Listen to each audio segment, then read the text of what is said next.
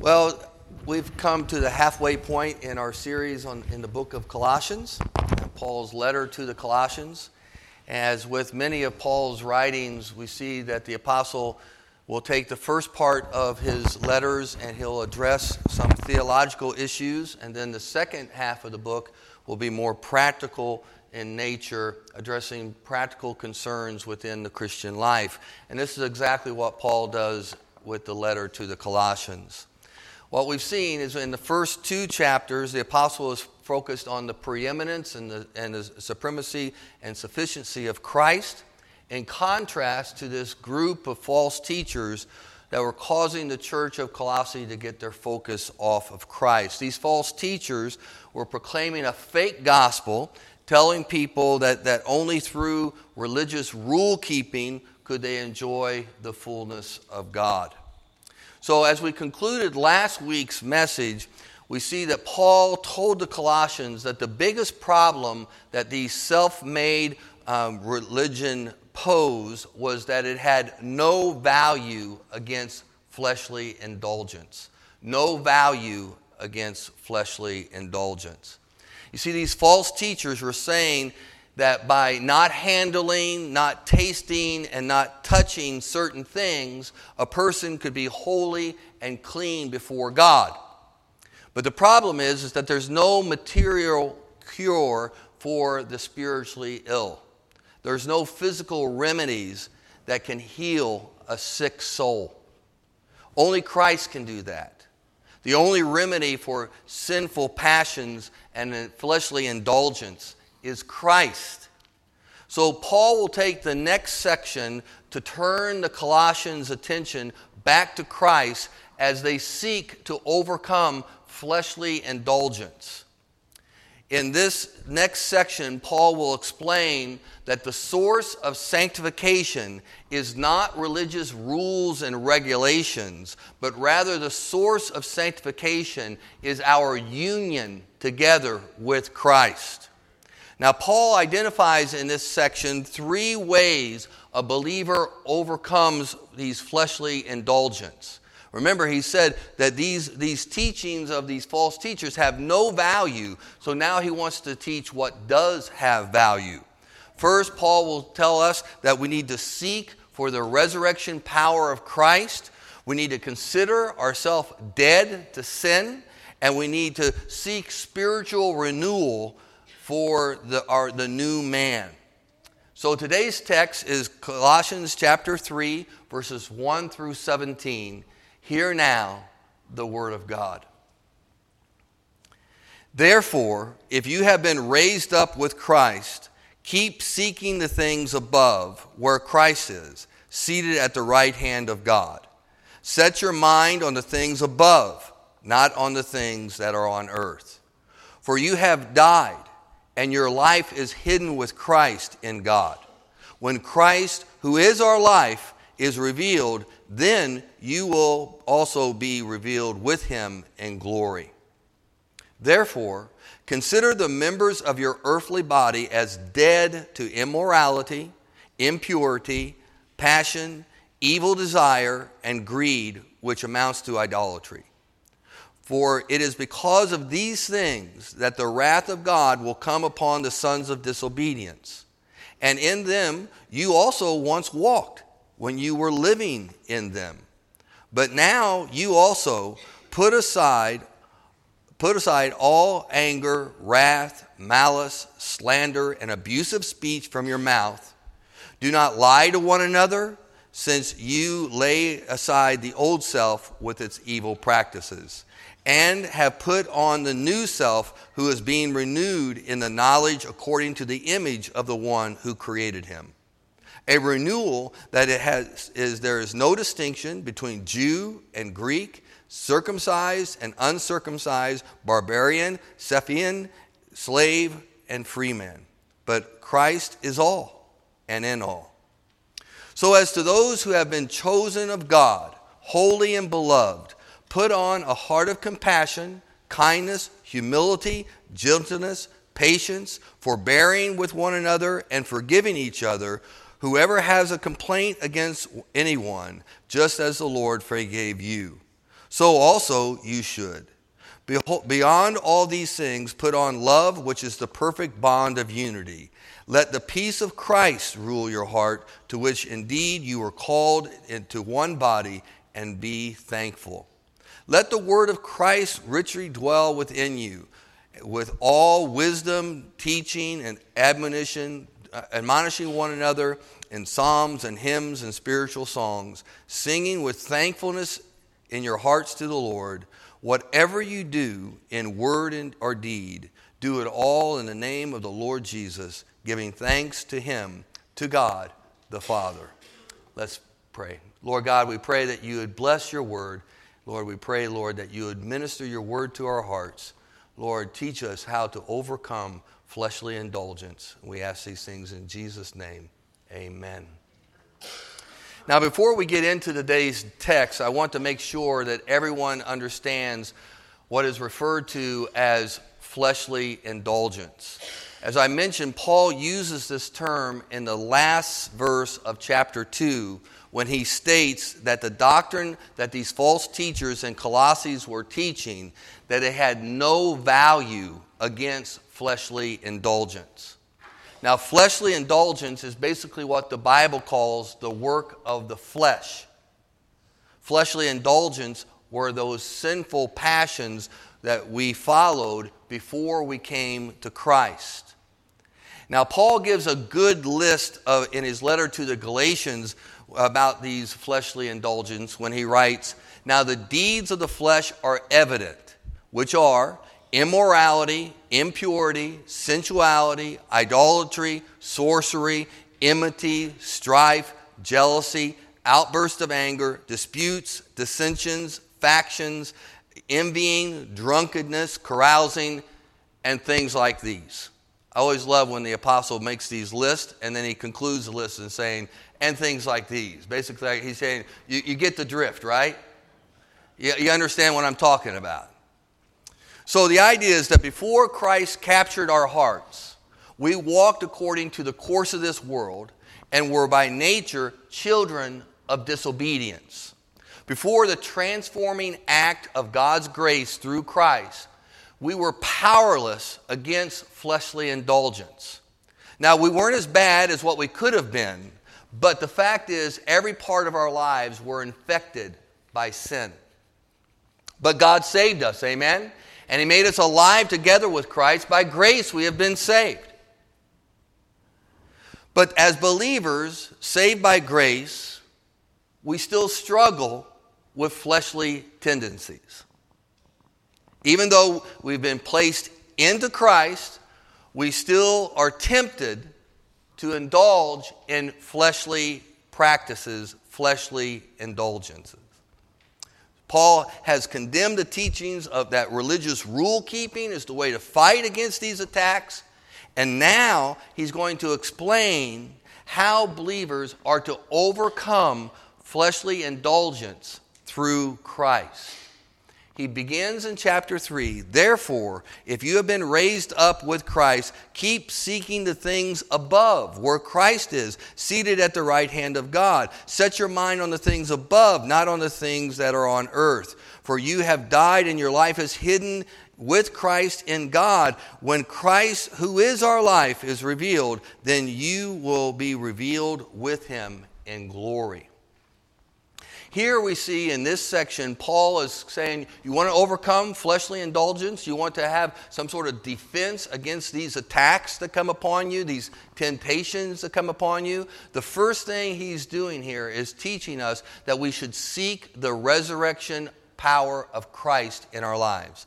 Seek the resurrection power of Christ in our lives. He begins, "Therefore, if you've been raised up with Christ," this is the starting point to overcome the flesh, which is to understand and to embrace our new position in Christ.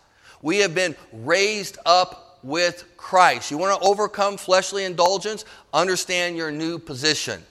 We are no longer children of wrath, but we are the children of God. Amen? We have received a spirit of adoption as sons and daughters, for which we cry out, Abba, Father, to God the Father. Daddy, Daddy, help us. And our Father hears the cries of His children. Why? Because we're His kids. We belong to Him. He is our Father. So I ask you, if earthly parents will sacrifice their own lives to rescue their children from danger, how much more do you think your Heavenly Father will come to your rescue and it will deliver you from the danger of fleshly indulgence? By God's grace through Christ, we've been raised up with Christ, and the Bible tells us that we've been seated with Christ in the heavenly places. And in this new position, we are blessed with every spiritual blessing in the heavenly places in Christ Jesus. So Paul continues to tell the Colossians to keep seeking things above, where Christ is seated at the right hand of God. Now here Paul is not saying, you want to overcome fleshly indulgence? Well, hey, just have a vision of the throne room of God. That's not what he's talking about. What he's saying is that you want to overcome fleshly indulgence, then seek the resurrection of Christ. Christ has been raised. Christ has ascended. Christ has been coronated as the King of Kings and Lord of Lords in heaven. What you should be doing is seeking the power of the resurrected Christ when you come under attack. We see that this has to be embraced. Often we consider the resurrection, ascension, and coronation of Christ as just a biblical, historical event. And we don't understand or embrace the spiritual impact that Christ's resurrection, ascension, and coronation as the King of Kings should have in our lives. That's what Paul's trying to teach here.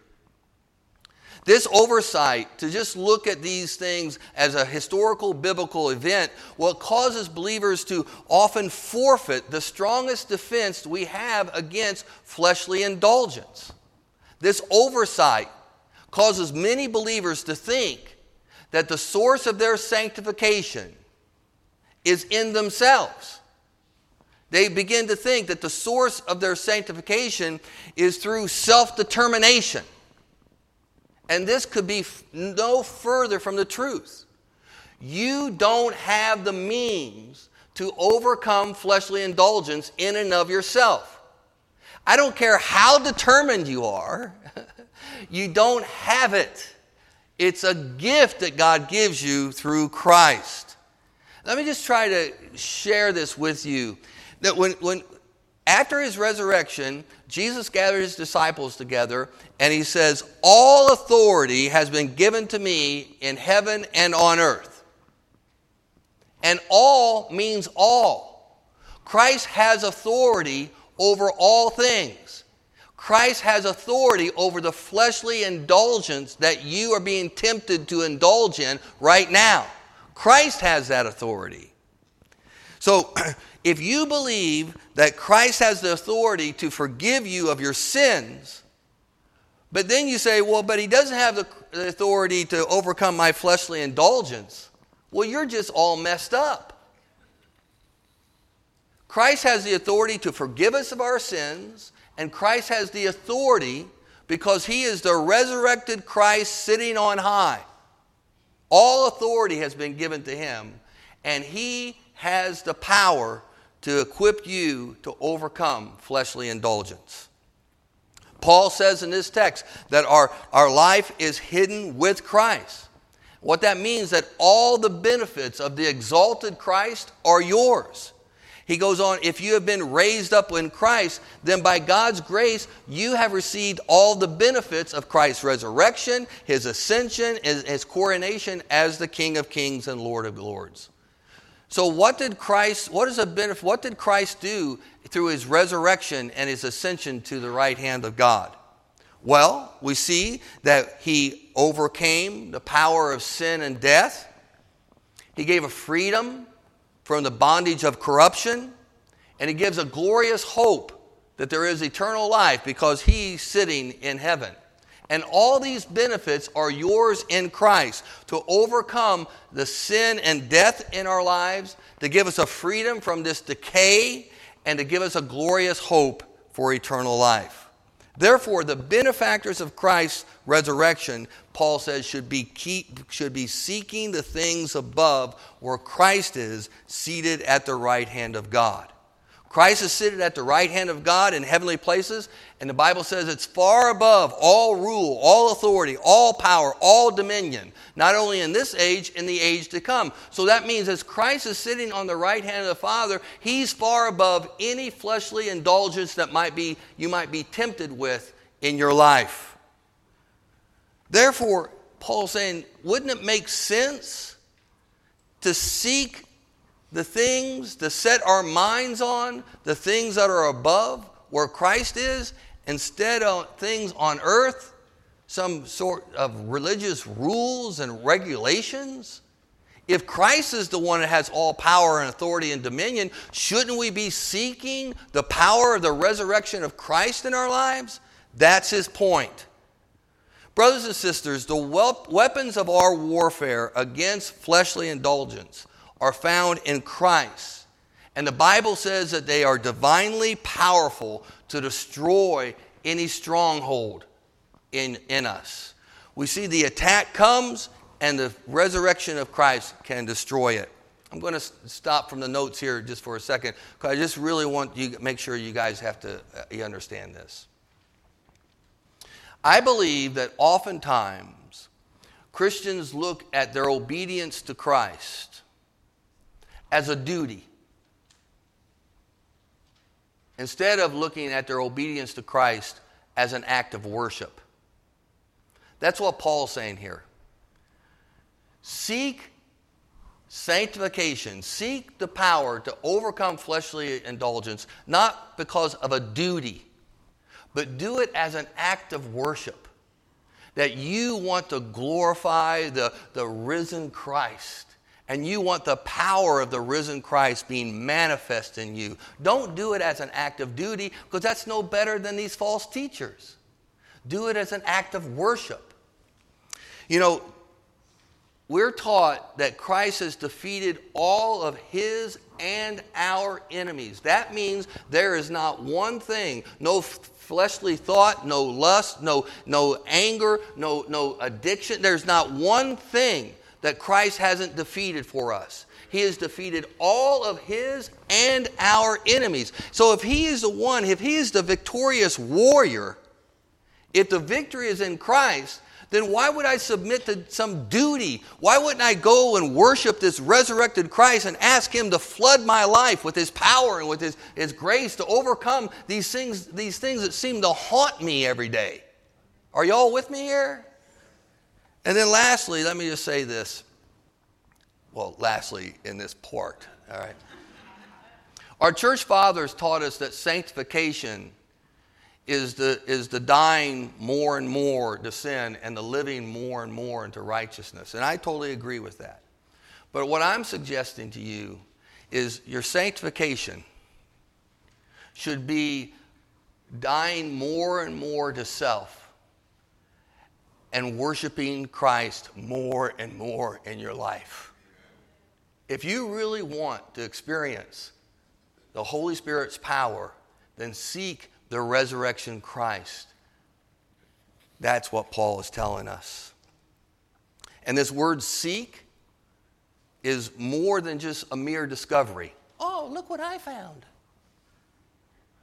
It's a word that talks about seeking to obtain. Seeking to obtain. So the idea is that you are attacked. You're being attacked by a fleshly indulgence. So you're going to seek the power of the resurrected Christ in your life. You're going to seek Christ's dominion, his authority in your life. You're going to seek God to work his power in you. And so what do? You cry out to the Lord. Lord, help me because I'm really getting angry right now. Lord, help me because I'm really having lustful thoughts right now. Whatever the case may be. And after you pray that prayer, maybe you'll have like 10 minutes of success. And then you're attacked again. Does this ever happen to you all? And then you're attacked again by the same temptation or the same thing. And what do you have to do? You have to cry out to him again. And then what happens? Well, maybe you'll last for 10 hours this time. But then it'll come back again. These things are like a haunting ghost that keep on coming back. And what we have to do is we have to destroy these speculations, destroy these things by the power of Christ. My Christ is an exalted Christ. Therefore, he can destroy my enemies. Amen? So Paul's saying, seek the things above where Christ is, and seek it to obtain. Seek the things above where Christ is. Seek to obtain the full power of the resurrected Christ to overcome your fleshly indulgence. Brothers and sisters, God would not call us to seek the resurrection power of Christ if it wasn't obtainable. God doesn't cheat. He doesn't fool.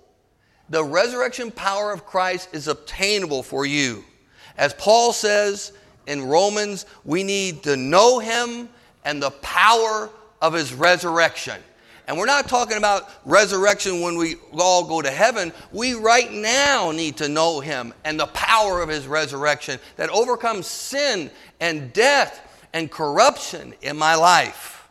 We must be found in him, not having a righteousness of our own derived by the law, but a righteousness that is through faith in Christ. We have been hidden with Christ. Therefore, it's no longer I who lives, but Christ who lives in me. Amen? Therefore, the resurrection power of Christ is obtainable to us to defeat sin in our lives.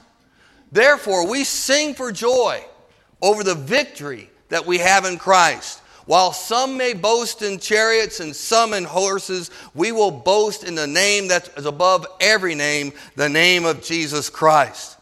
And we should know that for certain, when Christ appears one day, Christ who is our life, we also will be revealed with him.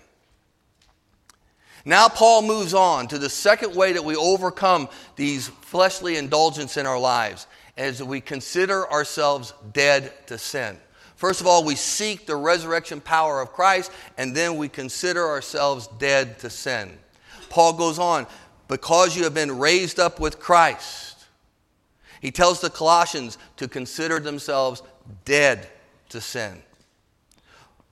We see, he says, therefore consider the members of your earthly body as dead. Now, I've officiated a lot of funeral services, and I've never seen the corpse do one thing. The corpse just lays there. Doesn't do one thing. Why is that? Hello? Because it's dead. And that's what Paul's saying here. When it comes to sin, consider yourself dead. Paul reminds the Colossians of the spiritual reality in this portion of the text that our old self was crucified with Christ, and because of that, our body of sin was done away with, so that we are no longer slaves to sin. Brothers and sisters, in Christ we should consider ourselves dead to sin, and therefore no longer present our bodies as instruments of unrighteousness. Now, in this text, Paul gives two lists of things we used to walk in, things we used to live in before Christ, things that we have laid aside. The first list is in verse 5, where Paul makes the list: immorality. I'm talking about immorality, impurity, passion, evil desires, and greed, which amounts to idolatry. The second list is given in verses 8 and 9, which is anger, wrath, malice, slander, abusive speech from your mouth, and lying to one another.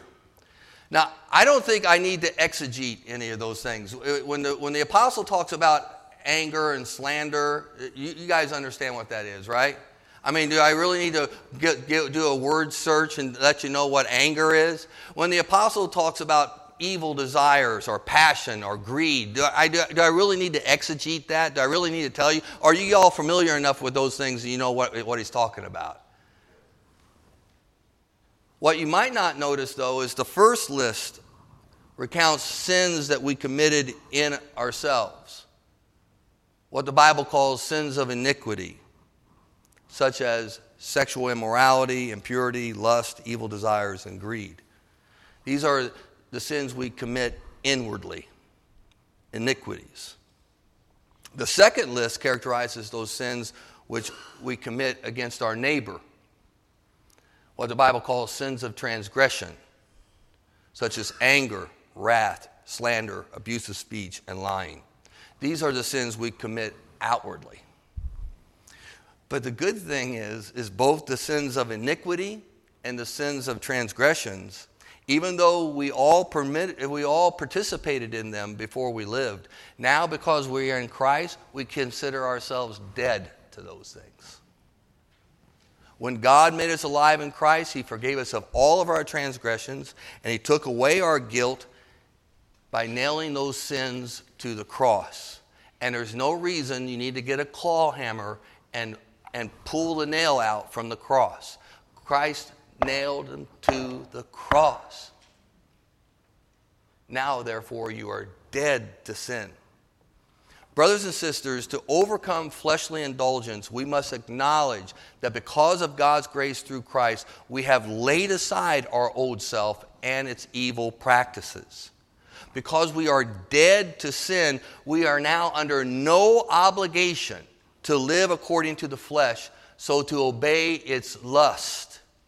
Those who belong to Christ have crucified the flesh along with its passions and desires. Our old self is dead and has no power and no influence upon the actions of our lives. We are to consider ourselves dead to sin and alive to Jesus Christ. So Paul's saying, listen, when you're tempted to be angry, when you're tempted to commit a sin of iniquity, when it's on you like a hound dog, seek the power of the resurrected Christ to overcome that. And consider yourself dead. You don't have to do it. It has no power and no influence in your life. Consider yourself dead to sin. Paul continues, though, and says, and have put on the new self, who is being renewed in the true knowledge according to the image of the one who created him. A renewal which has no distinction between Jew or Greek, circumcised or uncircumcised, barbarian or Scythian, slave and free man, but Christ is all and in all. Paul is telling the truth about how to overcome fleshly indulgence. First, seek the resurrection power of Christ. Second, consider yourself dead to sin. And third, seek spiritual renewal for your new self.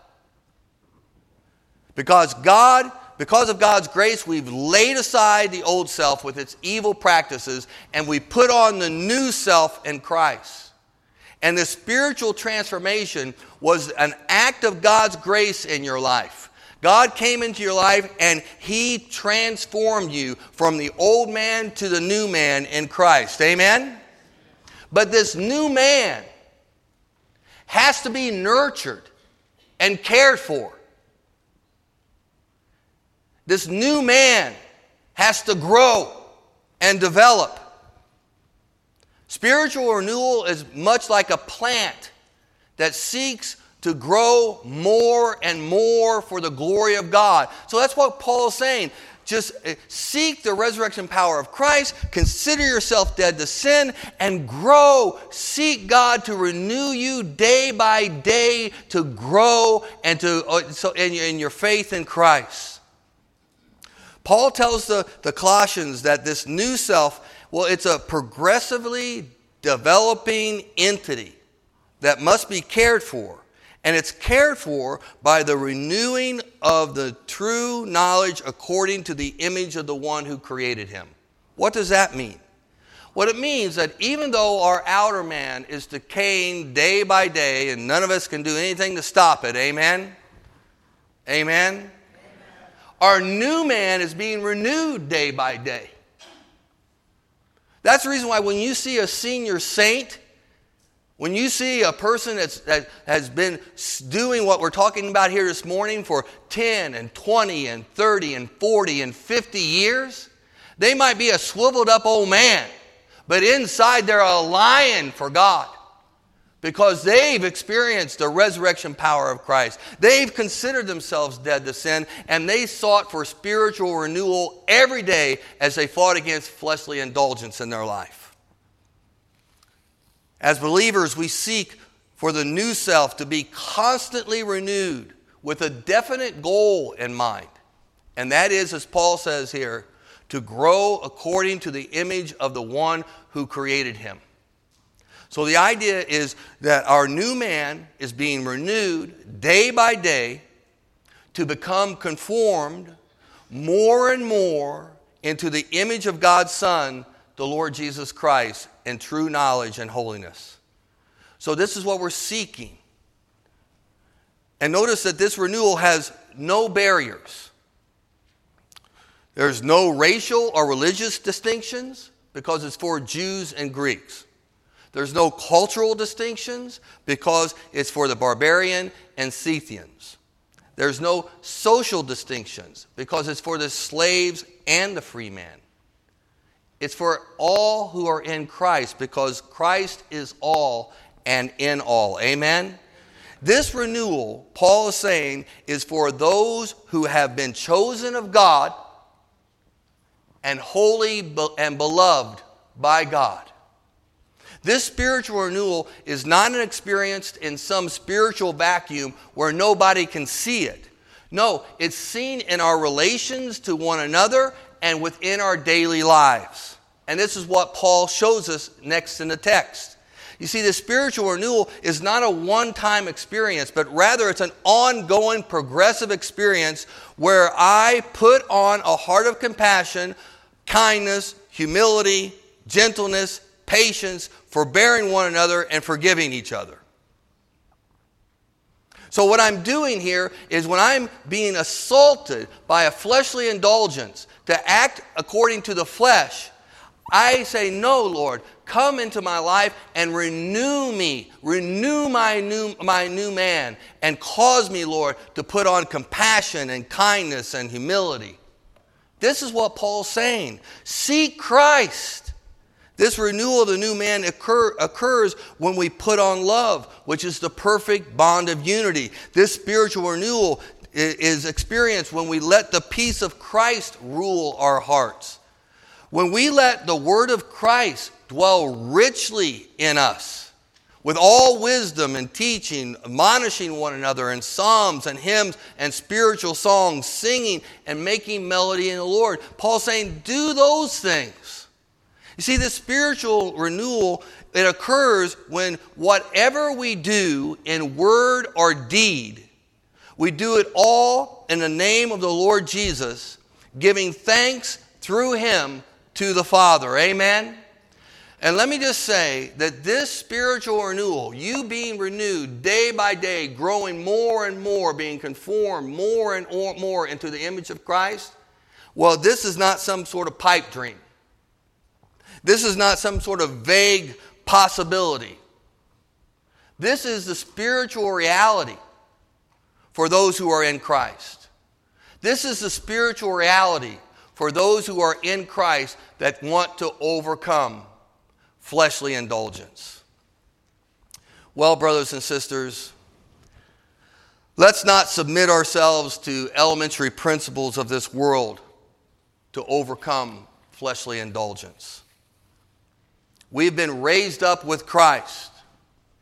Therefore, let us seek the resurrection power of Christ. Amen? We have laid aside the old man with all its evil practices. Therefore, let us consider ourselves dead to sin. By God's grace, we have put on the new self. Therefore, let us seek spiritual renewal day by day as we seek for the glory of God in word and in deed. Amen? Let us be a people that have been distinguished as those who overcome fleshly indulgence through Christ and through Christ alone. Let's pray. Oh Lord God, we come to you today thanking you for the work of Jesus Christ, for his life, death, resurrection, ascension, and exaltation to the right hand of God. Lord Jesus, thank you for doing all things to please the Father. And thank you, Lord, that by your grace I can be saved. So, Lord, I ask you to come into my life, forgive me of my sins, claim me as a child of God.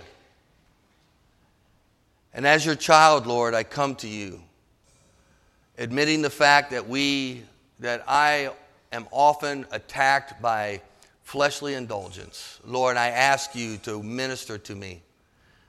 Lord, show me the power of the resurrection. Lord, help me to understand that I'm actually dead to sin. I've put off the old man. And Lord, by your Spirit and through your grace, Lord, ask you to renew me day by day to overcome the fleshly tendencies in my life. Lord, work in us. In Christ's name we pray. Amen.